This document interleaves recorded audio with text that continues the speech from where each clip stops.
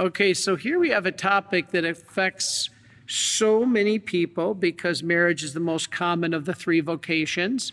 Between marriage is the vocation, the consecrated single life is a vocation, and consecrated religious life, like being a priest, a monk, or a nun, is a vocation.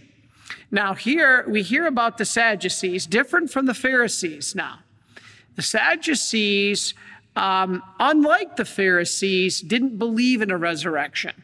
The Pharisees believed in a resurrection. The Sadducees did not. They could not see beyond our earthly realm. And I think, they didn't believe in spirits. They didn't believe in the afterlife.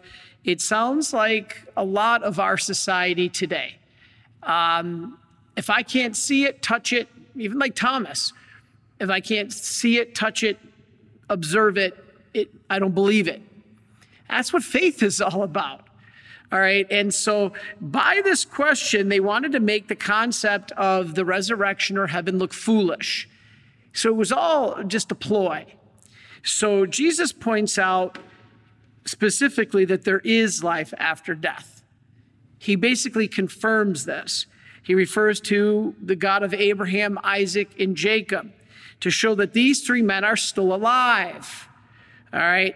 Because he says God is a living God and he's God of living people.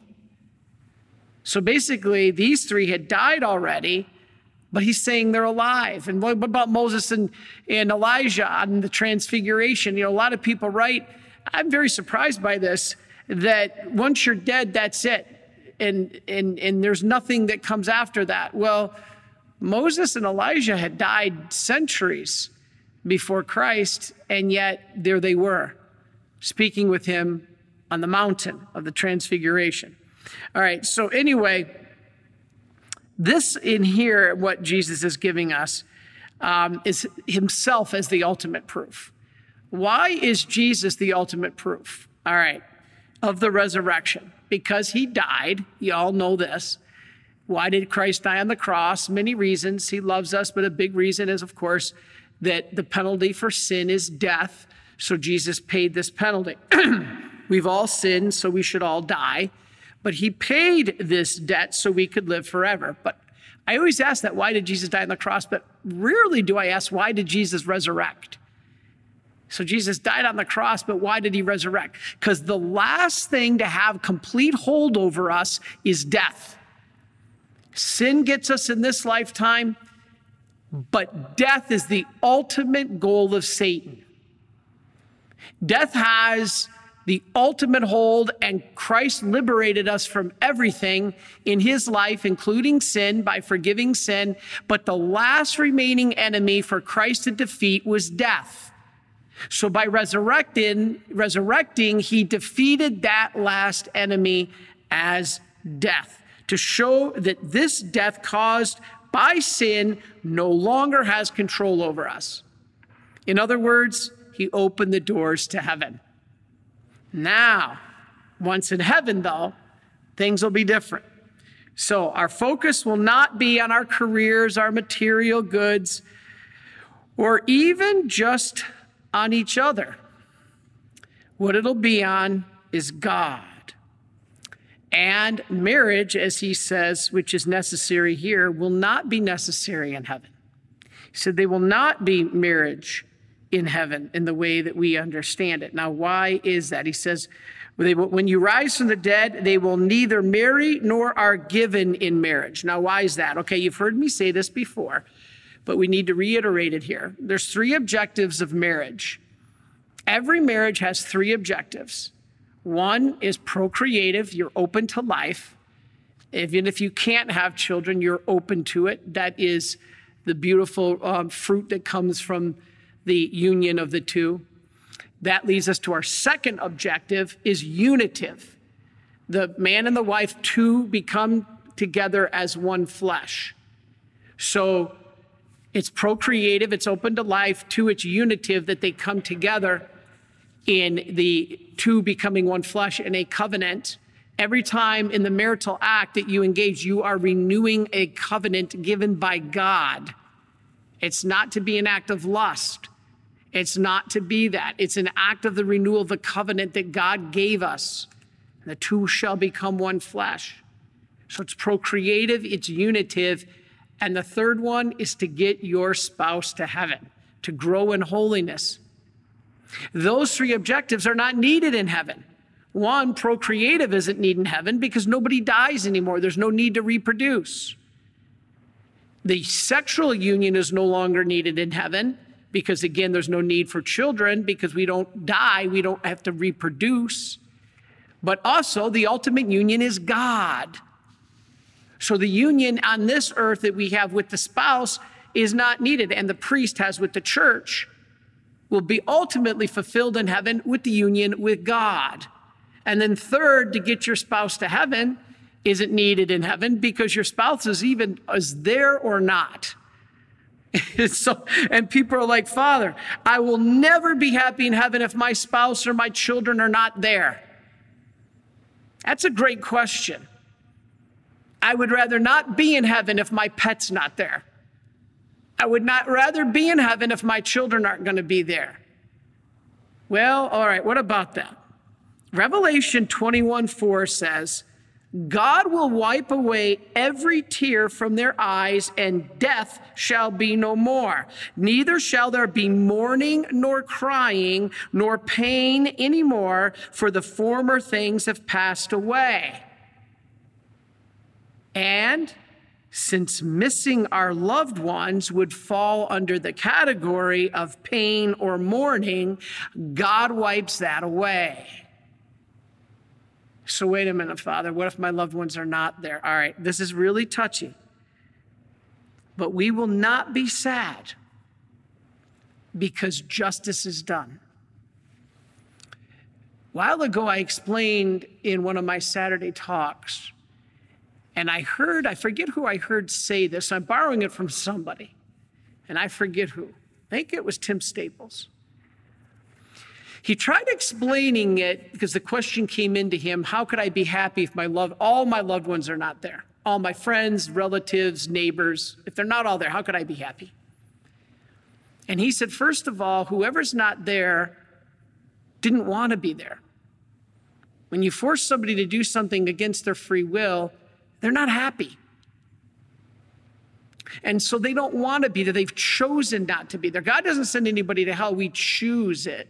So first of all, they've been chosen. He said, secondly, think about a court case. Don't forget God is justice just as he is mercy. And he said, suppose you're in a court case and heaven forbid that somebody assaulted your daughter and killed her. And the jury came back, and there's the judge in the courtroom, and this person had assaulted and killed your daughter. And the judge says, you're free to go. Live in happiness. All the joys and splendors of this world you can have. He said, you would be furious. That's unjust. That person doesn't deserve that. He said it would be unjust. So likewise, he said, if the judge comes back after this person assaults and kills your daughter and says your sentence is eternal or forever, life in prison, you will no longer be free. You're going to be imprisoned the rest of your life. You would say, that is just. That is just. Sadly, I've even seen parents of not the victims, but of the perpetrators.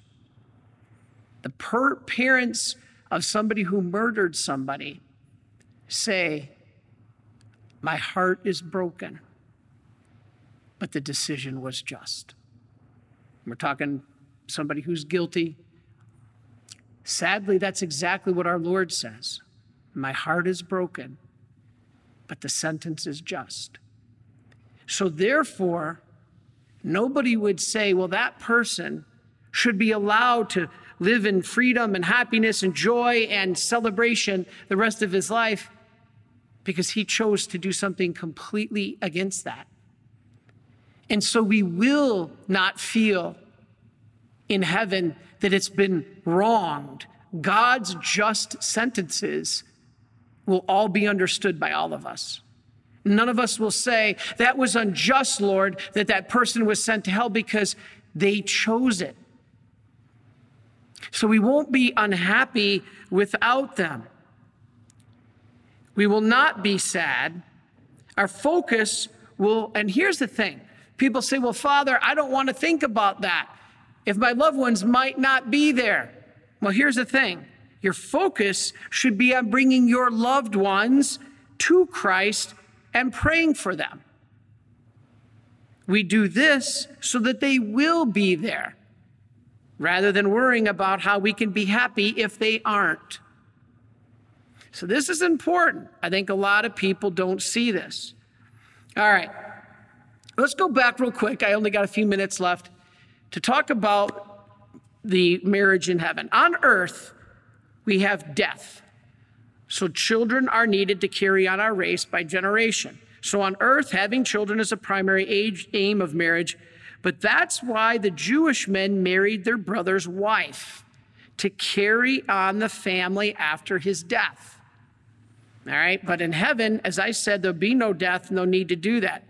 The Lord says we'll be like the angels, meaning that we'll have eternal spirits. All right, now, we won't die, as I said, or reproduce. And here's the thing I think is most interesting. I just gave you the three things that will not be needed in heaven, but there's one other big thing that I think wraps them all up together. Now listen to this. Here on earth, the most intense personal communication that there can be happens between married people. Because only between married people is that communication so intense, it literally, the two become one. That doesn't happen in any other way. In marriage, on earth, that intense communication, that complete giving of yourself is so intense that you can only give it to one person in that way. If you gave it to every person in that way, it would be more beyond our physical capabilities. Our bodies wouldn't be able to do that. But in heaven, our body is transformed.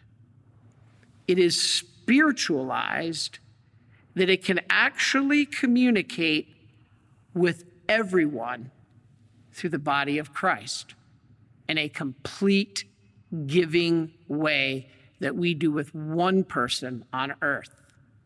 So here's the thing. We will communicate more extensively, more intimately with everyone in heaven. So marriage isn't needed. Here on earth is a precursor to that. We get ready for it by experiencing what it's like here on earth. And so this is powerful stuff. Marriage, you've heard me say this before, is like a mirror of the Trinity, right? You all have heard me say this, that the Trinity, in the Trinity, you have God the Father, and you have the lover, and then you have God the Son, the beloved, and the love between them is so great that from it comes a third person, the Holy Spirit, not created, but proceeds. Now, you've all heard me say this. The love between the husband and the wife is the same. You have the husband, the lover, the wife, the beloved, and the love between them is so great that from it comes a third person, the child. You've all heard me say this. So on earth, we mirror the Trinity, but in heaven, we will share in the life of the Trinity. See the difference? On earth, in marriage, we mirror the Trinity. In heaven, we will share in the life of the Trinity. That's amazing. Yes, we will still know our family, our friends, and our spouses. These relationships will still exist, but to a different degree, to the fullest level. But marriage in heaven, ultimate marriage, is not with each other, but God himself. And this is what people don't miss. or don't understand. They miss it. I talked about having a precursor on this earth with your spouse to what you will love and how you will love others in heaven. God gives you the practice here on earth with your spouse. He gives you only one focus to get ready to practice how to truly love, how to completely give of yourself, how to completely receive that love. He gives you one person with which to do that. Then in heaven, you're going to do it with everybody. But it's the same with the Trinity. On earth, we mirror the Trinity. In heaven, we'll share in the Trinity. And that is also a precursor of the Mass, or the Mass is a precursor of heaven. The Mass is a foretaste of heaven, because in it, we take Christ into us. It's that nuptial where he, the groom, enters into us, the bride. It's that nuptial relationship.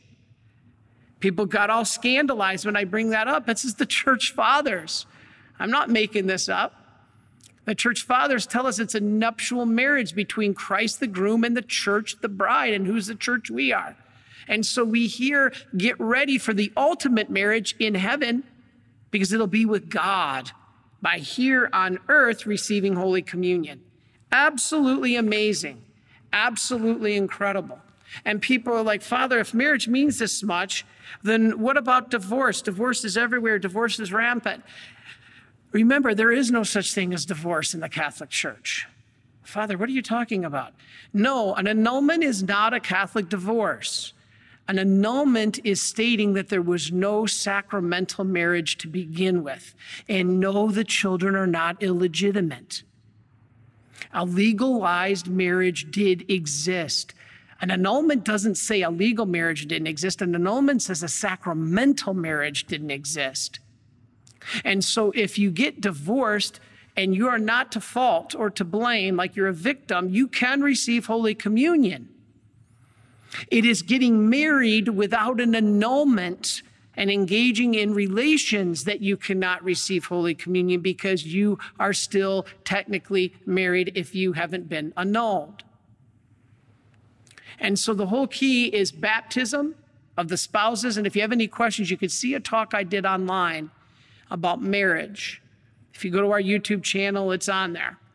And I explain everything about what defines a marriage and the reality of civil divorce and how the church teaches that you don't have to have the permission of your spouse to get an annulment. It doesn't declare your children as illegitimate. And it doesn't say that you're a bad person.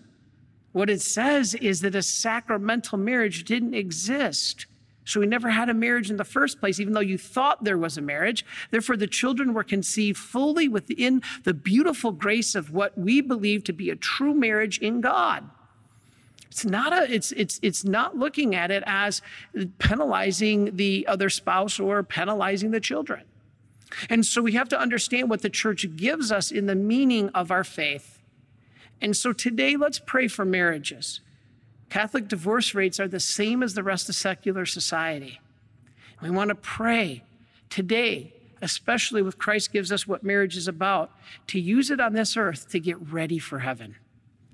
It is important. It is a sacrament. It is sacred. And one of the things that the politicians that we're losing is the sacredness of marriage. You know, people always say that, well, don't get political. I'm not saying that we're supporting any candidate or party or whatnot. What we do support is the dignity of human life, the sanctity of marriage, and the preservation of religious liberty. Our job is to support those who support that. If somebody's against the dignity of human life, pro-abortion all the way, against the sanctity of marriage that redefines it not between a man and a woman, and wants to strip us of all religious liberties, we can't support that. It has nothing to do with individual people or political parties. It has to do with the law of God. And it starts and ends with our giving of our will to him. And marriage is a great practice for that, because you surrender your will for the good of the other. So let us bless all marriages today and give thanks to God for the gift of your spouse. For me as a priest, that spouse is the church. Are you a Marian helper? Join our Spiritual Benefit Society and start sharing in the graces of all the daily masses, prayers, and good works of Marian priests and brothers all over the world. Sign up is free and easy. Simply visit micprayers.org. That's micprayers.org. Thank you, and God bless you. Please follow or subscribe to this podcast to receive the latest episodes and updates. If you have been blessed by this podcast, I invite you to leave a review. Reviews greatly improve our podcast ranking and will help spread this podcast to other people throughout the world. Are you enjoying this podcast? I invite you to listen to more shows brought to you by the Marian Fathers of the Immaculate Conception. Join us daily for enriching spiritual content, which will help you on your journey with Jesus Christ. Simply visit DivineMercyPlus.org for a complete list of our shows. That's DivineMercyPlus.org. Are you a Marian helper? Join our Spiritual Benefit Society and start sharing in the graces of all the daily masses, prayers, and good works of Marian priests and brothers all over the world. Sign up is free and easy. Simply visit micprayers.org. That's micprayers.org. Thank you, and God bless you.